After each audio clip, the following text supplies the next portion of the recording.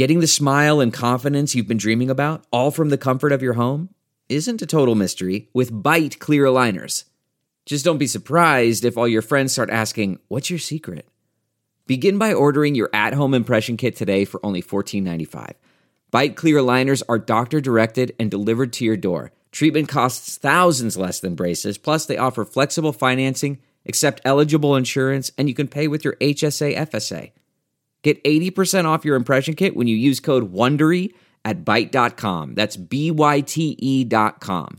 Start your confidence journey today with Byte.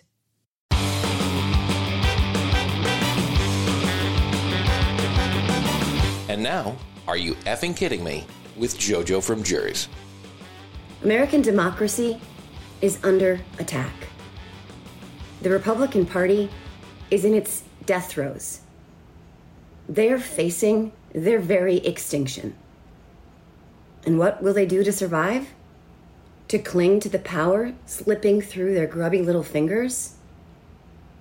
Whatever it takes. Lie, cheat, steal, dismantle our democracy itself. The American electorate is changing, and the Republican Party refuses to change along with it.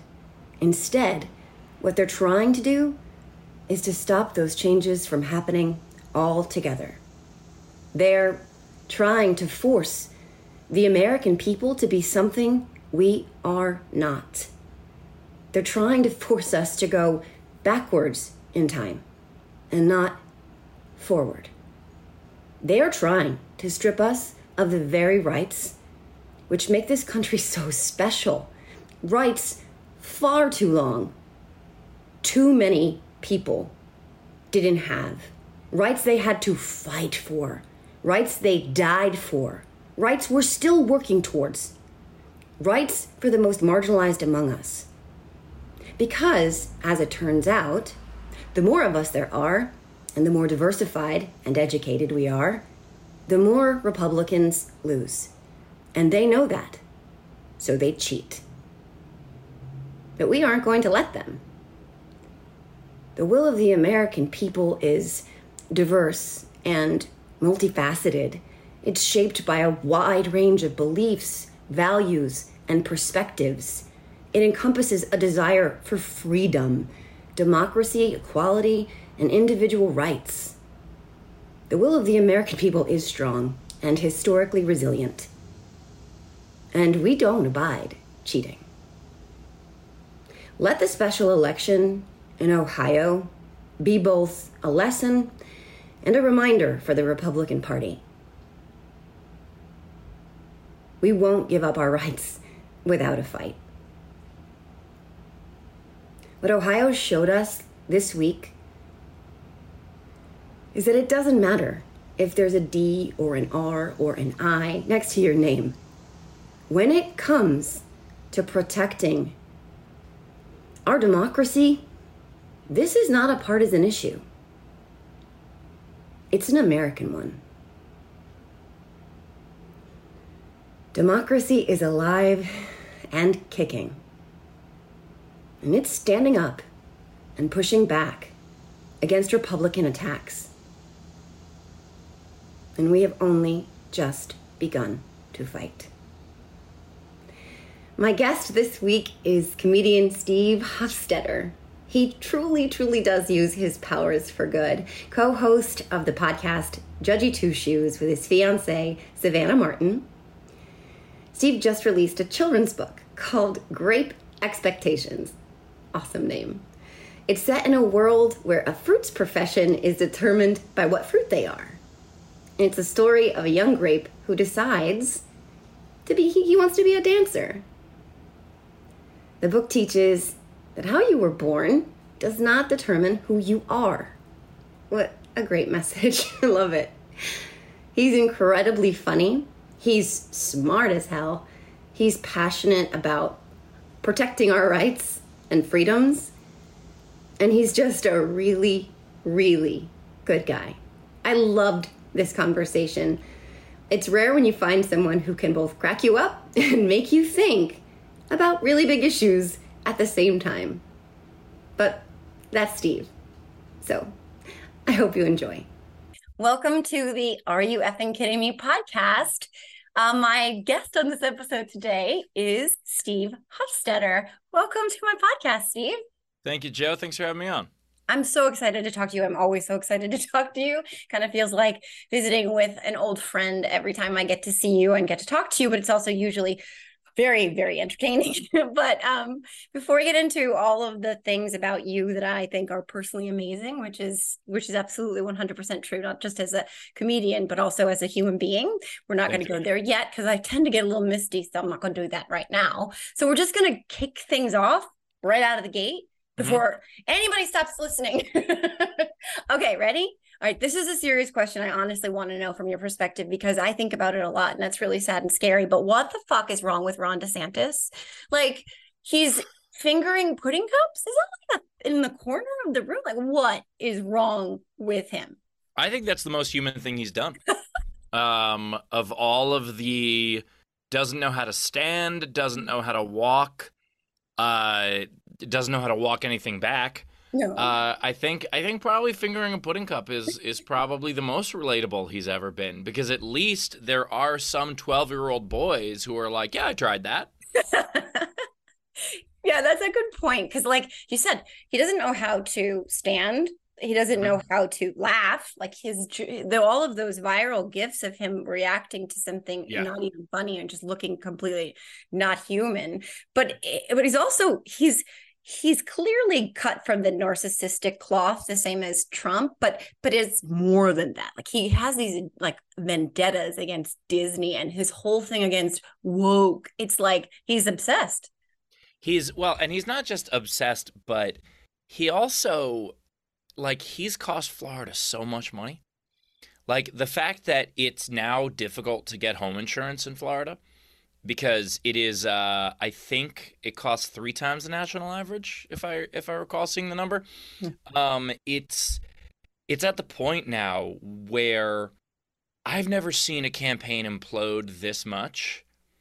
Like there was the whole, Howard Dean was excited once and people got upset at him.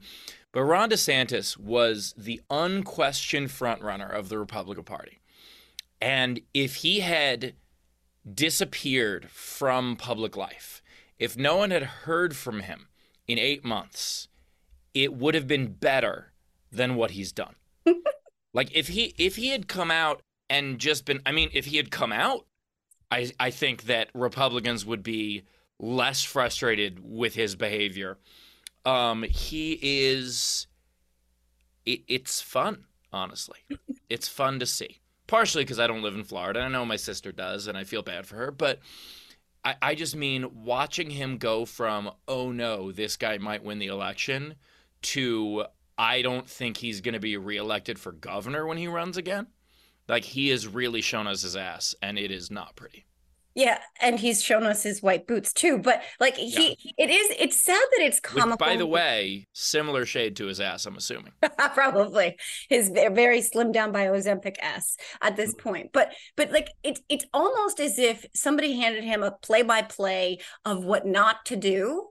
And he was like, oh, okay, was a checklist? This is a checklist? It's like, no, it's not a checklist. He traveled the world. Do you remember they traveled to like Asia and England? And that was weird and embarrassing before he even announced. Then he announces via Twitter Space, RIP Twitter, although I'll still call it that. That's where he announces his campaign. He's decided against every single person's advice to run to the right of Donald Trump, which is like in the same state, by the way, and refuses to go back at him when he gets manhandled essentially by everyone in Trump's orbit. It's like, what the hell is he doing?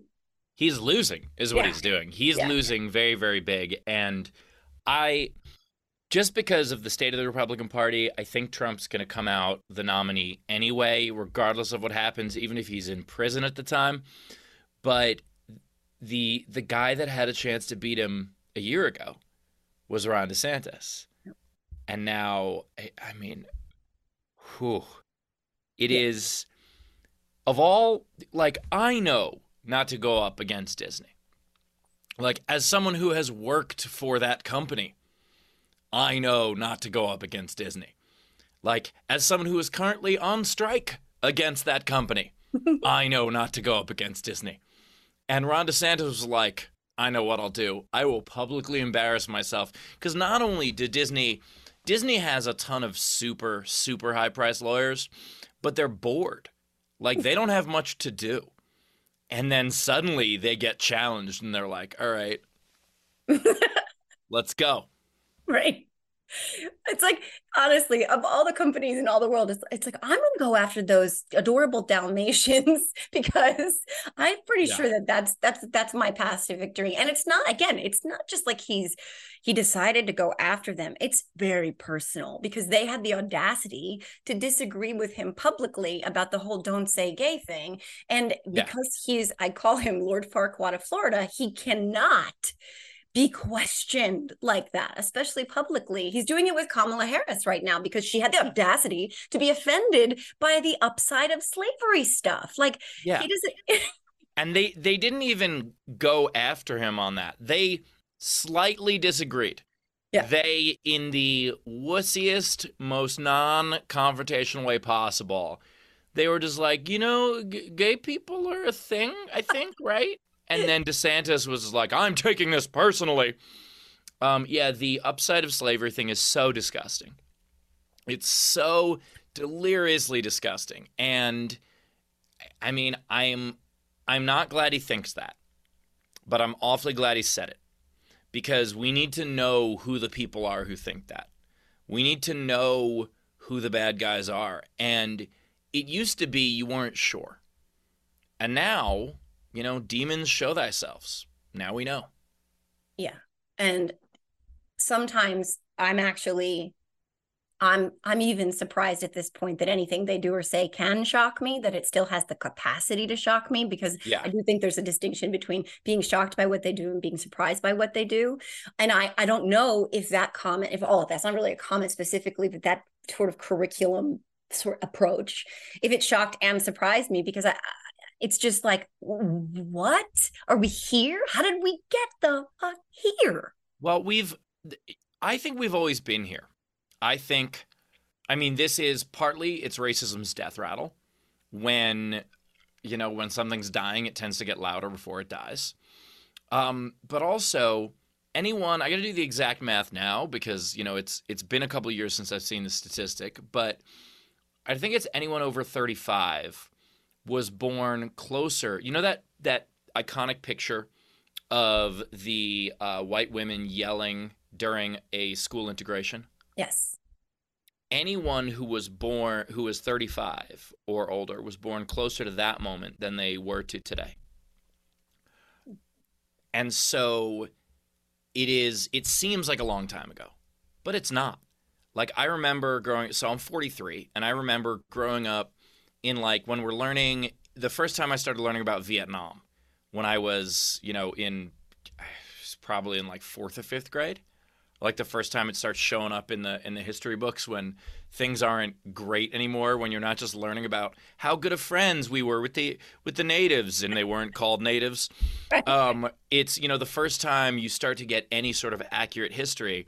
And I remember growing up, so this would have been like 87, 88, something like that, and thinking how ancient history that was. And that was a little over 15 years earlier. Mm. So it seems like a long time ago to us, but it really isn't. The Civil Rights Act was 1964. I was born in 79. So that was 15 years before I was born. It's not as far away as we think it is. Yeah. That's true. And it is an interesting perspective that I think is lost on us a lot of the time. And I saw an interesting meme about the photo you're just mentioning, and maybe you've seen it, but so it's all these yellow arrows pointing to the white women who are yelling at the Black girl. And it says, these women are trying to erase what they did to that girl. These girls are trying to erase what they did to that girl. And that is kind of what we're looking at in terms of all of this. Like, I'm sure you've heard of PragerU, which is this online, not accredited, crazy organization that's like associated with all of the worst players. And they're basically setting the curriculum for the state of Florida. And they are 1000% whitewashing history for all of those Floridian students. Yeah, hiring PragerU to write your history book is, I mean, that's like hiring Demolition Derby to write your road safety laws. Like, it's just not. It's the opposite of what they do.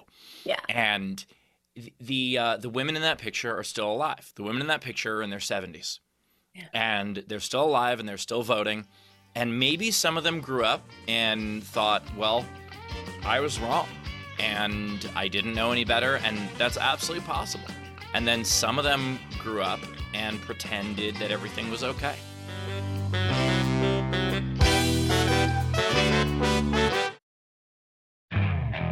Okay, picture this. It's Friday afternoon when a thought hits you. I can spend another weekend doing the same old whatever, or I can hop into my all-new Hyundai Santa Fe and hit the road. With available H-Track all-wheel drive and 3-row seating, my whole family can head deep into the wild. Conquer the weekend in the all-new Hyundai Santa Fe. Visit HyundaiUSA.com or call 562-314-4603 for more details. Hyundai, there's joy in every journey. Delve into the shadows of the mind with Sleeping Dogs, a gripping murder mystery starring Academy Award winner Russell Crowe. Now available on digital. Crowe portrays an ex-homicide detective unraveling a brutal murder he can't recall. Uncovering secrets from his past, he learns a chilling truth. It's best to let sleeping dogs lie. Visit sleepingdogsmovie.com/Wondery to watch Sleeping Dogs, now on digital. That's sleepingdogsmovie.com/Wondery.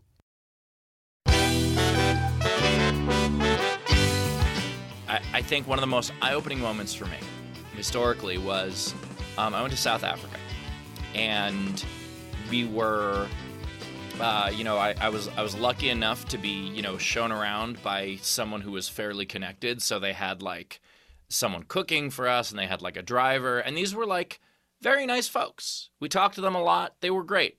And they were, probably, white folks in their 50s, I would guess. The driver was early 50s, and the chef was late 50s. And the way, and they both seemed progressive. And the way they talked about apartheid, the way they just, there was nothing you could really do. They kind of brushed it aside, because what they weren't able to do was face the demons of, this was partly my fault. I stood there and did nothing while atrocities were all around me. And I just let it happen, and I didn't protest, and I didn't complain. I just accepted it as part of life, that it was okay to treat human beings this way. And that is a survival mechanism, and that's where cognitive dissonance comes in. Because if you don't admit that you were part of the problem, then you can still see yourself as a good person. Yeah. And I definitely don't think that restricting, future generations of kids from learning about the truth of our own history would benefit them. Like, I mean, it's really sad, and it's obviously really scary, and it's obviously also this one of those hair on fire manufactured crisis nonsense that children would learn about accurate history regarding slavery and somehow think that they were personally responsible, that their whiteness is like something that they should be ashamed of, when that's not at all what any of us took from whatever versions of that history we got. Well, yeah, especially because I want to sit down people like, Ron DeSantis and say, you're clearly not ashamed of your whiteness. Right. And you learned what slavery was. In fact, I think it made you prouder. Like, I think for someone like you, it made you prouder. But the reality of this is that it's the Streisand effect. 300 people in this country knew what CRT was before a few years ago. Now, 300 million do. So the more they protest about something, the more they complain about something, the more it will come into the fold. And the one thing that worries me is, have we already lost the courts? If we've already lost the courts, then none of this matters. But if the courts are still staffed, for the most part, by honest people, by fair people, even if they have their own biases and their own agendas, if the courts still function, then we're going to be fine. Yeah, and that is something that I look to as a source of, I guess the word could be hope. I mean, I read a book by Preparara a long time ago, like when we were really in the thick of it with Trump, called Doing Justice. And in it, he talks a lot about believing that justice will ultimately prevail and believing that the systems in place are actually strong enough to withstand the attack that is sort of relentless upon them right now. And I feel like we've seen, particularly with drag bans and a lot of states where the courts have actually struck them down, shockingly and surprisingly, in red states where the court's like, actually, this is overreach. So we're just going to go ahead and say, no, you can't do this. We can make it about strippers, but let's not, do this whole drag thing. So for me anyway, and it is a daily practice because we also have judges in Florida, for instance, named Eileen Cannon, who can definitely shake that idea that justice does prevail and find a way. Yeah, I truly hope so. I mean, it's the optimist in me, but I think Trump is going to be the litmus test. I think if he survives this with no issues, then I don't know what to believe anymore. But if he gets convicted and sentenced to anything, it shows that we still have our justice system, and we're going to be okay. Yeah, I mean, I was going to get to Trump later in the conversation, but we can sort of tackle it a little bit now on that subject, because what was very sort of encouraging for me was the verdict in the E. Jean Carroll case, because that was a jury where there was one juror who said he got his primary news, his only news, from Tim Pool. And if you don't know who Tim Pool is, I'm not plugging Tim Pool, but I am not a Tim Pool fan. He is, I don't even know how I would describe him, but he is certainly not on the progressive side of the spectrum. I'd say cesspool. Yeah. Probably my best description of him. Exactly. But this juror was like, look, I dig Trump. I'm not going to lie, but he voted to find Trump liable in that case. And by the way, big victory, another victory for E. Jean Carroll today, because the court dismissed Trump's countersuit, which is just another loss for him. But that case, it did. They came to that verdict in less than over a lunch or something. And it was like, okay, I can breathe a little bit. I can feel more rest assured that at the end of the day, if the evidence is, what we assume it is in most of these cases, that justice will prevail. But it does remain to be seen, because these other indictments with Trump are obviously of a level exponentially higher than that E. Jean Carroll case. Yeah, and I'm also curious. I'm very curious to see what'll happen in the elections in 24, because 2022, by all historical standards, should have been a bloodbath in favor of the Republicans, and it was about even. And while it wasn't, a blue wave or whatever, dumb words they want to describe it, in the face of that, it was. The idea that a midterm election during a down economy, directly after a horrible event, and the retaining or the incumbent party didn't lose a lot of seats, that's tremendous. And especially with all the gerrymandering.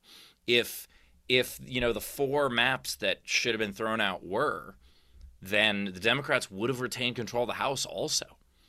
And so we know that there are some that are, going to flip blue just by the nature of who's running against who. And so I'm very curious what's going to happen. And also a decent amount of red Senate seats are up again in 2024. And so that's going to be the, it is possible to end up with a supermajority. I don't know if it'll happen, but that we'll see. Yeah, I think 2022, one of the lessons that I took away from it, which is funny because on all these conversations I have with people, depending on where they are in terms of, that's a lot of former Republicans I talk to. I don't know why it shakes out like that. It just does. But a lot of them think less optimistically about 2024, but I looked at 2022 as an indicator of the fact that at the end of the day, the bulk of Americans are like, no, I don't want the chaos. I don't give a shit about all of this crazy. I don't want Benghazi Palooza on gas stoves 24/7. I don't want to see Hunter's dick pics on a, House committee hearing. Like, I actually want my elected officials to do something for me, for my family, for my kids. And also that constant drumbeat of like, I was going to get to this too, but like this culture war stuff.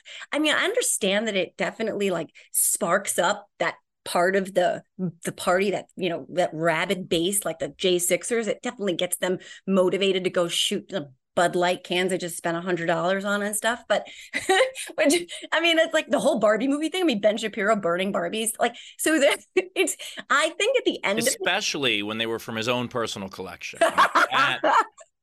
Clearly, the movie meant a lot to him. My favorite two things is that he went to the movie dressed as basically Ken. Right? Yes. And he was cosplaying. Right? And then if you watch the dumb video, you realize he misses the can. You go in the can and they had to like cut it and whatever they had to do just for that fucker to get the damn Barbie in the fire. It's like, well, because when you burn a bunch of Barbie dolls, it's one of two things. You went out and bought them to burn them, or you owned them. One of those two things. My favorite thing that Ben Shapiro ever did was when he bought that one piece of wood from Home Depot. Like, he walked in, was like, 1 wood, please. Like, the piece of wood that he bought, first of all, in a plastic shopping bag. I mean, hilarious. But then also, that wasn't even big enough to build a small shelf out of. Like, that was a very small board. And it was just such an indictment of the idea of like, well, I know what traditional masculinity is. 1 wood, please. I would like a wood. If I could have a wood. Yeah. Make sure and go ahead and put that in a bag, please, because I'd like to carry my wood bag. You know what? Actually, now it's coming together. Maybe he used his 1 wood to build a Barbie shelf.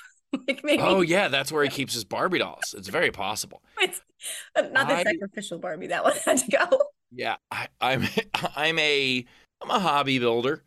Like, it's something that I got from my dad, and, I've built a bunch of the furniture in my house, and I'm not good at it. Like, as like building goes, I'm not very good at it. But here's what I do know. A, if you want to buy wood for anything, you don't go to Home Depot. Home Depot is where you go when you either have no other choice near you, which he doesn't, or you don't give a shit about the results of the project because all the wood is warped. So you go to a lumber yard. But he's never heard of that. Because for all of his bluster about what makes a real man and I'm alpha, it's like, no, you're a failed screenwriter. And that's why you hate Barbie. Because Barbie made $1 billion. Yeah. And his hatred for Barbie has nothing to do with the message of the movie, most of which he couldn't even understand. His hatred for Barbie comes from the fact that Mattel finally made a very successful movie. Yeah, it's a great movie. And it's funny because that failed screenwriter thing, I don't know if you saw it, because I know we're going to get to the quick Twitter conversation, but there was a tweet, and I can't remember his name. He's one of the guys from like the Young Turks. Is that what they're called? That I don't watch it or listen to it, but I think it's called that. But The Good Liars or the Young Turks? The Young Turks. Okay. They're like a progressive leaning group, right? I think is that? Or Yeah. My brain is mashing together like the Fine Young Cannibals and the Young Turks in my head at the same time. Fine Young Turks would be hilarious. Yeah. So one of the guys sings "She Drives Me Crazy," but it's about Marjorie Taylor Greene. Yes. Yeah. Or she is crazy. Woo, yeah. Woo. Yeah. So one of those guys tweeted at Ben about the Barbie movie. He's like, I don't get it. I don't understand what you're so outraged about. It's really just because you're a failed screenwriter. And Ben replied or quote tweeted that and said, let me try and make this, let me put this in small language or something like that. And then I successfully trolled him by saying, you don't have to differentiate that you're speaking in small language. Small is your whole brand. And I was like, I felt like I had scored a blow with that one. But speaking of blow, Speaking of blow, so Don, are we talking about Don Jr. now, or? We're not, no, that would have been a perfect pivot point, but we are not going to pivot to we're not going to talk about Don Jr., that chinless nepotistic twat, but yeah. Anyway, no, we're gonna another twat. We're gonna pivot to Twitter a little bit because you're not on Twitter anymore, right? So No. it's not even. I know it's not called Twitter anymore. I'm an old person, and we're reluctant to change. So well, but also I live in Pittsburgh, and we still call it Heinz Field here. Like it's difficult to change the name of something that you're so used to. But also, I mean, I think X is the perfect name for it because Elon Musk is X popular, Elon Musk is X successful. Elon Musk is X rich. Like X, I think, marks the spot pretty well. It's funny that you say that because I hadn't even thought of that. But it's just like, the obviousness of the new Coke moment in terms of like, what are you doing? Like, you're going to take this incredibly recognizable brand that has decades of recognizability and all of the branding surrounding it. And you're just going to be like, no, I want a big letter. I just want everything to look like a porn site. Yeah, it is. Everything that Elon Musk does is based on his impression of what was cool in like the late 90s, early 2000s, like which for him was during his goth phase. But it is like, if you think about it, it's like the extreme Mountain Dew, like it's that kind of, X Games. It's that, it's the misogyny of the time, it's the racism of the time. Like that's what he thinks is cool. It's even right down to the poorly programmed BBS. Like that's what he's turning Twitter into. He's taking Twitter and making it a shitty news group. Yeah. A shitty, hateful news group. That's part of the reason you left, right? Was because it was literally, I used to be like, I don't call it a hellscape and a cesspool because it's fine. There's no hate. And then all of a sudden it was like, oh my God. Well, at first, my take was you don't cede ground. If everyone progressive leaves Twitter, then all of a sudden that amplifies the voice of people on the right. In fact, it's the same as people going, oh, I don't like either candidate, I'm just not going to vote. Well, mathematically, that gives your vote to the person you were least likely to vote for. Because instead of a +1 for the other guy, it becomes the -1. And that's just math. And so originally I was like, I'm staying put and I'm fighting. And then as I noticed that Twitter doesn't have the impact it used to have, ceding worthless ground doesn't matter. I'll let someone control the desert. No one's going there. And when, I started kind of weaning myself off it a little bit because for, I think, 14, 15 years, it was a several times a day habit for me. It was where I got a lot of news. It was where I made a lot of friends, where we met. Mm-hmm. It's where I certainly increased my career because of it. And it was a focus. And then when I got off of it, my career didn't hurt at all. And my mental health went up. And there was a time where I was like, let me dip my toe back in the water just to, troll a couple fascists. I could still do that. Mm-hmm. And then I got a very obvious, like, horrifically anti-Semitic, homophobic death threat. Like, verifiable death threat. And, look, which is not out of the ordinary online. But what is out of the ordinary is that no longer violating terms of service. And at that point, I was just like, well, then what the hell's the point?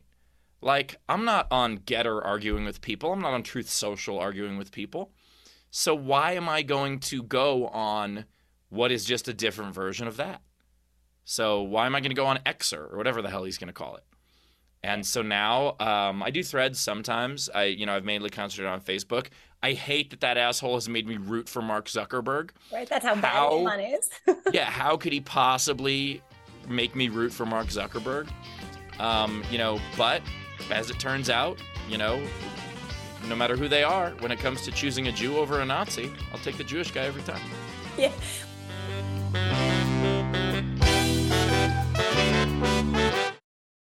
CarMax is putting peace of mind back in car shopping by putting you in the driver's seat to find a ride that's right for you. Because at CarMax, we believe you shouldn't just settle for a car. You should love your car. That's why every car we sell is CarMax certified quality, so you can be sure with upfront pricing that's the same for every customer. So don't settle. Find love at first drive and start shopping now at CarMax.com. CarMax, the way car buying should be. Man, that sunset is gorgeous. Grill, patio, sunset. Hard to get better than that. Unless you're browsing Carvana's inventory while you soak it all in. Oh, burger time. So sit back, get comfortable. Carvana's got thousands of cars under $20,000 just waiting for you. I could stay here forever. Carvana, where car buying meets comfort, meets convenience. Download the app or visit Carvana.com today.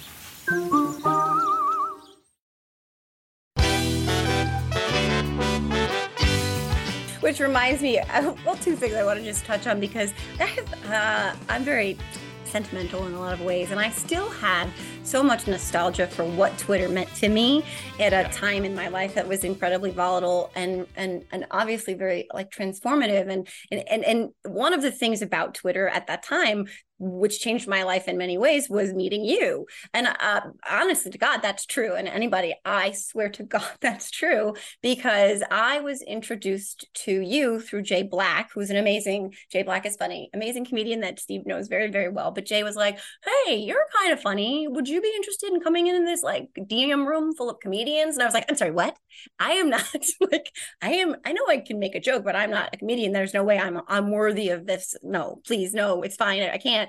And then I was in there somehow, and you were like, hey, it was your group. You were just like instantly supportive and friendly and encouraging. And you became one of the first truly like supportive people in my life in this other way, like trying to transition from my sort of old life, being a suburban mom who was lost and had no voice and didn't believe she was funny anymore, to sort of the path that I've taken since, which a lot of people will still argue I'm not funny, but I digress. But like you, so that's the nostalgia for me, because I'm talking to you now and we're sort of like RIPing over the loss of, not RIPing really, but you know what I mean? But it's like Twitter's gone essentially, or destroyed. But meeting you on there and being on there at all really changed my life. But you're I mean, I could go on and on about this, but you're just an incredibly supportive human being. And I just want to thank you for that. But yeah, so it's hard to let go of Twitter, I think, for me, because of a lot of that. Well, I appreciate you saying so. And, you know, that DM room was my favorite place on the internet. There were so many amazing people there, and nobody big-timed anybody.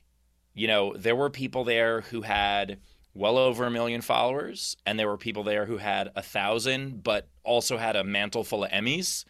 You know, it was a really interesting collection of people, and I made a bunch of friends through it, and it was wonderful. And, you know, and I appreciate you saying so about me, but it was just supportive in general. And my favorite thing about it is that no one got offended because they all knew that we meant well. And there's the thing that drives me insane about progressive circles on the internet is that it is an offended contest. There are so many like email groups and DM rooms and text chains and stuff that I've had to leave because someone will take someone's words out of context when you know damn well what they meant. And they will act offended so that they could be the quote unquote better person. And that is why, if it weren't for that, if you take that out of the left, we'd have 75% of the offices in America. Mm-hmm.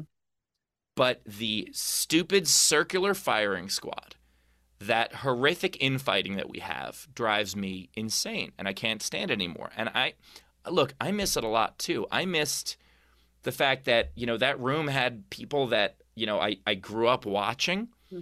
and it also had people who were just, you know, good friends of mine already from the real world before then. And it was just such a fun place to be. And that's, I think, what people miss the most about Twitter, is that we did make a lot of connections and we did make a lot of friendships. And yeah, there were trolls, but at the same time, like, so many great people. And, you know, that will be missed, but we'll find it elsewhere. And whether it's Threads or whether it's, you know, something in the future, it'll be there. Yeah, I definitely think that is one of the things that made it special. I don't have that at all anymore, but I think that's also what's missing from all of this myriad of apps and platforms that are trying to be the next it. They don't have that. And I mean, it's like, again, trying to recreate Coca-Cola sometimes. I mean, not that I'm, necessarily equating it to Coca-Cola, but still it's, you can't really just snap a finger and that intangible thing just pops up. But you were very wise, way ahead of your time. Thank you. And I'm not fangirling too much, but like you were early. You were like, you need to diversify. Don't put all your eggs in the Twitter basket. You know what I mean? There's a big wide world out there and there's audiences all over the place. Like really, you were really smart and savvy in that way. And obviously that turned out to be pretty good advice as we look back. And I had no idea that, that Twitter would go away, but I learned that real early because my MySpace was enormous. Of the, when MySpace converted all the comedians to comedy profiles and then they had like a top 100, of the top 100, I had like 70 of them because I had different MySpace profiles for different regions, different, basically city-based, just because I know that people associate, they want to associate with something local. And also because I didn't want to bug people in San Francisco about a show in Omaha. And so I had divided it up, which was a perfect strategy until they forced me to turn all those into comedy profiles. And the comedy world got very mad at me because I was most of the top 100. So, I learned that early from MySpace. I mean, I learned that again from Facebook because I had the record at one point for Facebook friends because before there were pages when it was only profiles, now there's a limit of 5,000, but I had 200,000. That limit happened partially because of me. I like to think that it happened more because of the imitators, because I was the first to bulk friend on Facebook, and I was doing it as like, hey, I'm a comic, I think this is funny, it is also a social experiment, it's good promotion, and then other people were like, hey, let's sell ringtones and poker websites. And so when they started doing it and they flooded the market, that's when Facebook kind of put the kibosh on. And this was back in the day where you could do a broadcast announcement to all of your followers instead of just like 5% of them in the algorithm. And so suddenly losing that overnight, took all that away from me. And so learning to not put all the eggs in one basket was something that happened to me pretty early on digitally. And yeah, you can concentrate on what you're best at. But, when I was big on YouTube and I started to see my ticket numbers dwindling a little bit. And I was like, oh, that's because YouTube's not as popular anymore. So I need to start building on other things. And so I built up my Facebook and my Twitter and my Instagram and, TikTok for a little bit. But now, I mean, I don't know what the hell they're doing. But you have to look at where people are, and they're never going to stay in one place. Yeah. And you're never going to have the same audience on all of them. That is definitely the truth too. Yeah. And just back to Facebook for a minute, because I saw a bit you posted about Elon and Zuck getting into the cage match fight and who would win. Elon, by the way, posted something about having a surgery or something today to try and get out of it. But so who would win? Yeah, the problem is he hurt his neck when he put his head up his ass. So. He's gotta get surgery on that. He's not Joe Rogan. Mm-hmm. Joe Rogan's much better at that. Yeah. Apparently. Okay, so who wins that if there ever was a cage? I mean, how ridiculous is that anyway? But well, like stupid. If there actually was, and I'm not just saying this because, I think Elon is just a rich loser. Mark Zuckerberg is a hobby fighter. Right. And, for instance, look, I don't like anything about Jake Paul. I think he is a terrible human being. I think he has done a litany of horrific things. But I can also look and go, yeah, he can fight. And because he's trained. And the idea, there is nothing more, I made fun of with Ben Shapiro, the idea of alpha. There is nothing less alpha than assuming you're alpha. Mm. There is nothing... wolves don't go around. First of all, the whole alpha thing is a bit of a myth, but wolves don't go around going, I'm the one. No, they follow because everyone's like, that's the one. That's the one. And so Elon, it's the same as these guys who can't hit a paint can on a fence, but think they can, fire a sniper shot 3 miles away. Mhm. Like, it's that. It's Elon Musk thinks that he can win a cage match against someone who's actually trained when he's done nothing to do it, because he just assumes, oh, I'll swallow enough bull semen or whatever the hell supplement he's taking. And he's just, frankly, I want to see it happen. Yeah. I mean, I do and I don't at the same time, having seen that photo of Elon being hosed off on the boat that he is still very sensitive about. But yeah, it's like, they're just also awful. Why do we have to be? And Andrew Tate is one of those too, like that whole alpha bullshit crap. He got his ass owned by a teenager.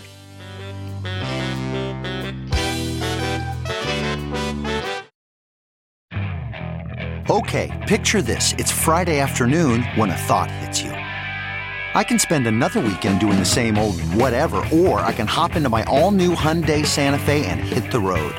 With available H-Track all-wheel drive and 3-row seating, my whole family can head deep into the wild. Conquer the weekend in the all-new Hyundai Santa Fe. Visit HyundaiUSA.com or call 562-314-4603 for more details. Hyundai, there's joy in every journey.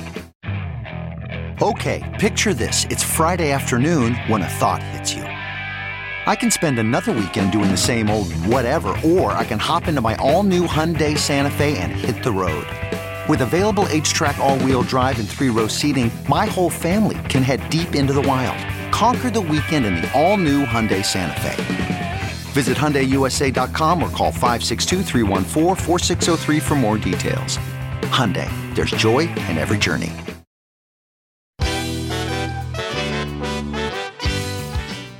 Okay, I was gonna ask you one more question, but we're gonna have to skip it. It was about Waffle House, which is a whole nother thing. So, since we've had the meat of the conversation now, that's what I call it, the meat. Thank you for joining me for the meat part of the conversation. By the way, just to quickly answer the Waffle House question, I know you haven't asked it, but scattered, smothered, and covered. Go ahead. Okay, that wasn't going to be it, because I was going to confess that I've been to a Waffle House and I would take a Jersey diner any day of the week over a Waffle House, but As would I, but as much as I've toured through the South, you got to eventually learn your hash brown order. There you go. I see. I wouldn't have even known. I was like, I thought they only had grits and waffles, but and I don't understand grits, but that's another conversation for another day, because I just don't understand grits. But okay, so after we have the bulk of the conversation, I like to finish up with a rapid fire round of random questions. Sure. Okay. In your case, I've added a mini rapid fire round, and it's like a little free association mini round, because you're amazing and you're funny and smart and no pressure, because I'm not really trying to put any on your shoulders to be funny now. Dance for me, Steve. But okay, so I say the name, you say whatever pops into your mind. Okay? Okay. Ready? Okay. Marsha Blackburn. PTA. Okay. Tommy Tuberville. Quitter. Okay. Charlie Kirk. Indictment. Ooh. Okay. I mean, of our education system. But Okay. Mitch McConnell. Turtle. Okay, perfect. Okay, thank you for answering those questions. That was amazing. Now we're just going to get into the quick random questions round, not the mini round. This is the main round. Okay. You recently got engaged, by the way. Congratulations. Thank you very much. Very, very, very happy for you. Like, seriously, so happy for you. But my question is, why did you propose in a Taco Bell? Okay, so the original proposal plan was supposed to be she was unable to get Taylor Swift tickets. She's a big Taylor Swift fan. And she was unable to get Taylor Swift tickets because she's not a ticket broker. So when the outcry was so much that Ticketmaster actually pulled some of the tickets away from StubHub, which they own, and put them back on the market, she was able to get tickets. Now, the problem for me was that my plan to propose was I was going to get tickets on the secondary market and surprise her with them and propose that morning on the back of the tickets. When she told me so excitedly, like, oh, we got tickets, and I wasn't thrilled, I paused. She was like, what? And I confessed. I was like, that was my plan for the proposal. She knew I was going to propose. I actually happen to think that a proposal should never be a complete surprise, because both people should be interested in that happening. Good point. So she jokingly was like, well, now you got to find a better way. She enjoys Taco Bell a great deal. It's like her, kind of go-to comfort food. And so I decided, well, could I do something? I'm like, I can't do something with Taylor Swift now because nothing's going to beat the concert. So can I rent a Taco Bell? And I looked it up, and there was nothing online about it. And so then I called a couple random Taco Bells, and the manager of the one closest to us just went, yeah, I love Love. That's great. And without even charging anything, she was like, oh, yeah, I'll shut it down. I was like, I don't have to pay you anything, or I don't have to do it. She goes, buy some food for your friends when they're there. And, because I told her I was going to have a bunch of people come and be there as well. And they just closed the restaurant. That's a weird word for that. They closed the main room. I almost said dining room. Also, dining, not the right word. They closed the food hole, and they left the drive-thru open so that if anybody came up, and it was also, I think it was like 11 a.m. on a Saturday, so it's not a super busy time for them. Not a lot of people running for the border at that time. Yeah, exactly. Yeah, the lunch rush for them is 2 a.m. Yeah. So. They directed people to the drive-thru, and they gave us the place for an hour. But after about 20 minutes or so, we're like, you can open the door. We're okay here, And so that's why I did it. His Mexi melt. Yeah, exactly. I wanted it to be something unique and something that would make her laugh. And my opinion is a proposal is about the person you are proposing to, not the person who is proposing, and that's regardless of gender. It is the person being asked. That is the person you're doing it for, and so you make it about them. I love that. I love Love too. I'm a little bitter and jaded. It's fine, but no, I'm not really. It's fine. Actually, I'm not at all. It's bitter and jaded, but I love that story. You can see video of that exact moment on Facebook and YouTube. I think is that where I think it's on both of those at least. Yeah, we posted the video. The cameras being there is actually what made her know it was happening because it wasn't just cameras; it was my cameras. Yeah. So she knows my cameras because I set them up for shows every day. So. Yeah. Yeah, so that's she was still that's so how cute. she figured it out. Yeah, and jumping up and down and adorably excited, and I'm so giddy with excitement and happiness for you guys. So Thank you. That's amazing. And second question: why do you brush your teeth like a sociopath? Okay, so this is something. So Savannah, that's my fiance. So Savannah and I have a podcast called Judgy Two Shoes, and this came up on the podcast where I brush my teeth without water. Now, I don't mean I don't use water afterward. I mean I don't wet the brush. I just put the toothpaste on the brush and I brush. Now, I think part of that is unadulterated laziness. And I also think that, part of it is just I'm an efficient person. If I can cut something out of a process, I do. I don't find the water to do anything. I already have saliva in my mouth because I'm a person. And so I just brush with that, and I've never had an issue with it. And look, maybe I don't know what I'm missing. Maybe I'll try it. Maybe I'll wet the brush, and I'll just be like, son of a bitch, this is amazing. Life-changing. Yeah, probably it'll be about the same. So you don't think you'll end up putting water on everything in your life to just see if it's better that way? Yeah, exactly. That's what's gonna happen. I'm gonna get to my car and just water down the steering wheel. It's just something I do, and this is the crazy thing that we really didn't get into on the podcast. But when I used to shave with a straight razor, now I always leave stubble. But back in the day when I used to want a clean shave and I would shave with a straight razor, I did it without shaving cream, which that some people think are how did you survive? And look, it hurt a little, and I couldn't do that if it was long. If I had let it grow, if it was this length, I couldn't do that. But if it was just a little bit of stubble, just shaving it right off gave me a closer shave, and it was way quicker. And also, I was a broke comic, and I couldn't afford things. And so cutting out a couple of bucks a month did make a difference. And so that's what I did. And so I don't know, it's efficiency. Yeah, it's a little sociopathy, but it's fine. I'm just kidding. Yeah, absolutely. Yeah. Look, I'm not going to pretend it's not sociopathic, but also, look, it gets the job done. But I love the exploration of your relationship, and you're like, wait, whoa, hold on. I don't know if is this a red line? This feels like it could be a red line. Yeah. It's my favorite thing about the podcast is that every episode people think that we're breaking up because we disagree about something. And I think it is the opposite. If a couple can disagree in a healthy way about something, that's what makes a couple last. It's the people who are pretending to be something they're not, sweeping something under the rug, or letting something fester until you blow up. That's when that's when it's over. But for us, it's, the ability to go, yeah, we do things differently sometimes, and that's okay. You're not going to be exactly the same, and it's fine. Yeah, because if you were, then you'd be wanting to like F yourself, So like, yeah, that'd be weird. Which again, Joe Rogan. But last question is in the random round, because this is part of what I think about every day. So if you eat peanut butter, do you eat peanut butter? Occasionally.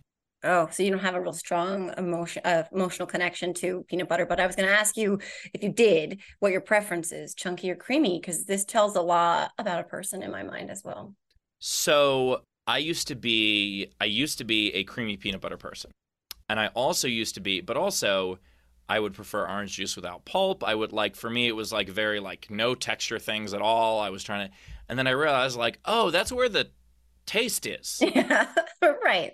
That's where the actual taste is. And so when I do have peanut butter, I very much prefer chunky these days.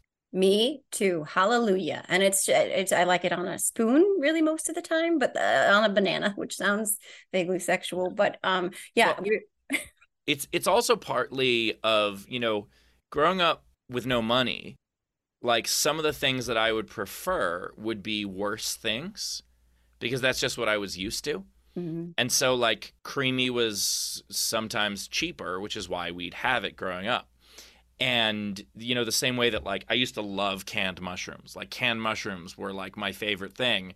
And then I actually started having fresh mushrooms and I was like, oh, I get it. Yeah. So, you grow up with those. We talked on the most recent episode of the podcast about poor habits, the stuff that stays with you no matter how life goes for you. The stuff that if you grew up poor, there's stuff you still do. And, for me, sometimes it's foods. It's taken me a while to shake off, what even something I thought shitty $3 a roll sushi was high end. If that was the good stuff. Yeah. And then I actually tasted an actual piece of real fish and I was like, oh, I see. I understand. You don't get it at the gas station. But I get what you're saying about the whole these old habits that hold over. My dad took care of us all by himself and he wasn't certainly rich, but he had this thing about wasting food. And it was really, really, really, really important to him that we didn't waste any food, which ended up leading to some food problems for me because I either felt like I had to eat everything on my plate no matter what, and I obsess over not wasting any food. So if the kids have leftover food, I'll end up eating that, and that's none of that is good. But that's a holdover for sure from my dad's, I wouldn't say damage because he was a great dad, but still I totally hear you on those old habits. Yeah, those they learn them from their grandparents and the depression habits, that kind of stuff. Yeah. Yeah. And I actually like canned mushrooms to this day, which is weird. I don't eat them all the time, but every now and then they have the Lister ones that are mixed with peas. And it's damn, I like that. But that's weird. And I confess that. And I'm really probably going to get some shit for it. So anyway, on that note, that ends the rapid fire round. So just tell us what you're up to, what you've got going on, where people can find you, all that good stuff. So I'm touring always, stevehofstetter.com. I have a big tour of the Northeast and the Midwest and a bunch of Eastern Canada as well. And then I have a big Australia, New Zealand tour coming up. The biggest two things are the new podcasts. So like I said before, Judgy Two Shoes. It's on all podcasting platforms. But also, I wrote a kid's book. It is called Grape Expectations. It is about a little grape who wants to be a dancer.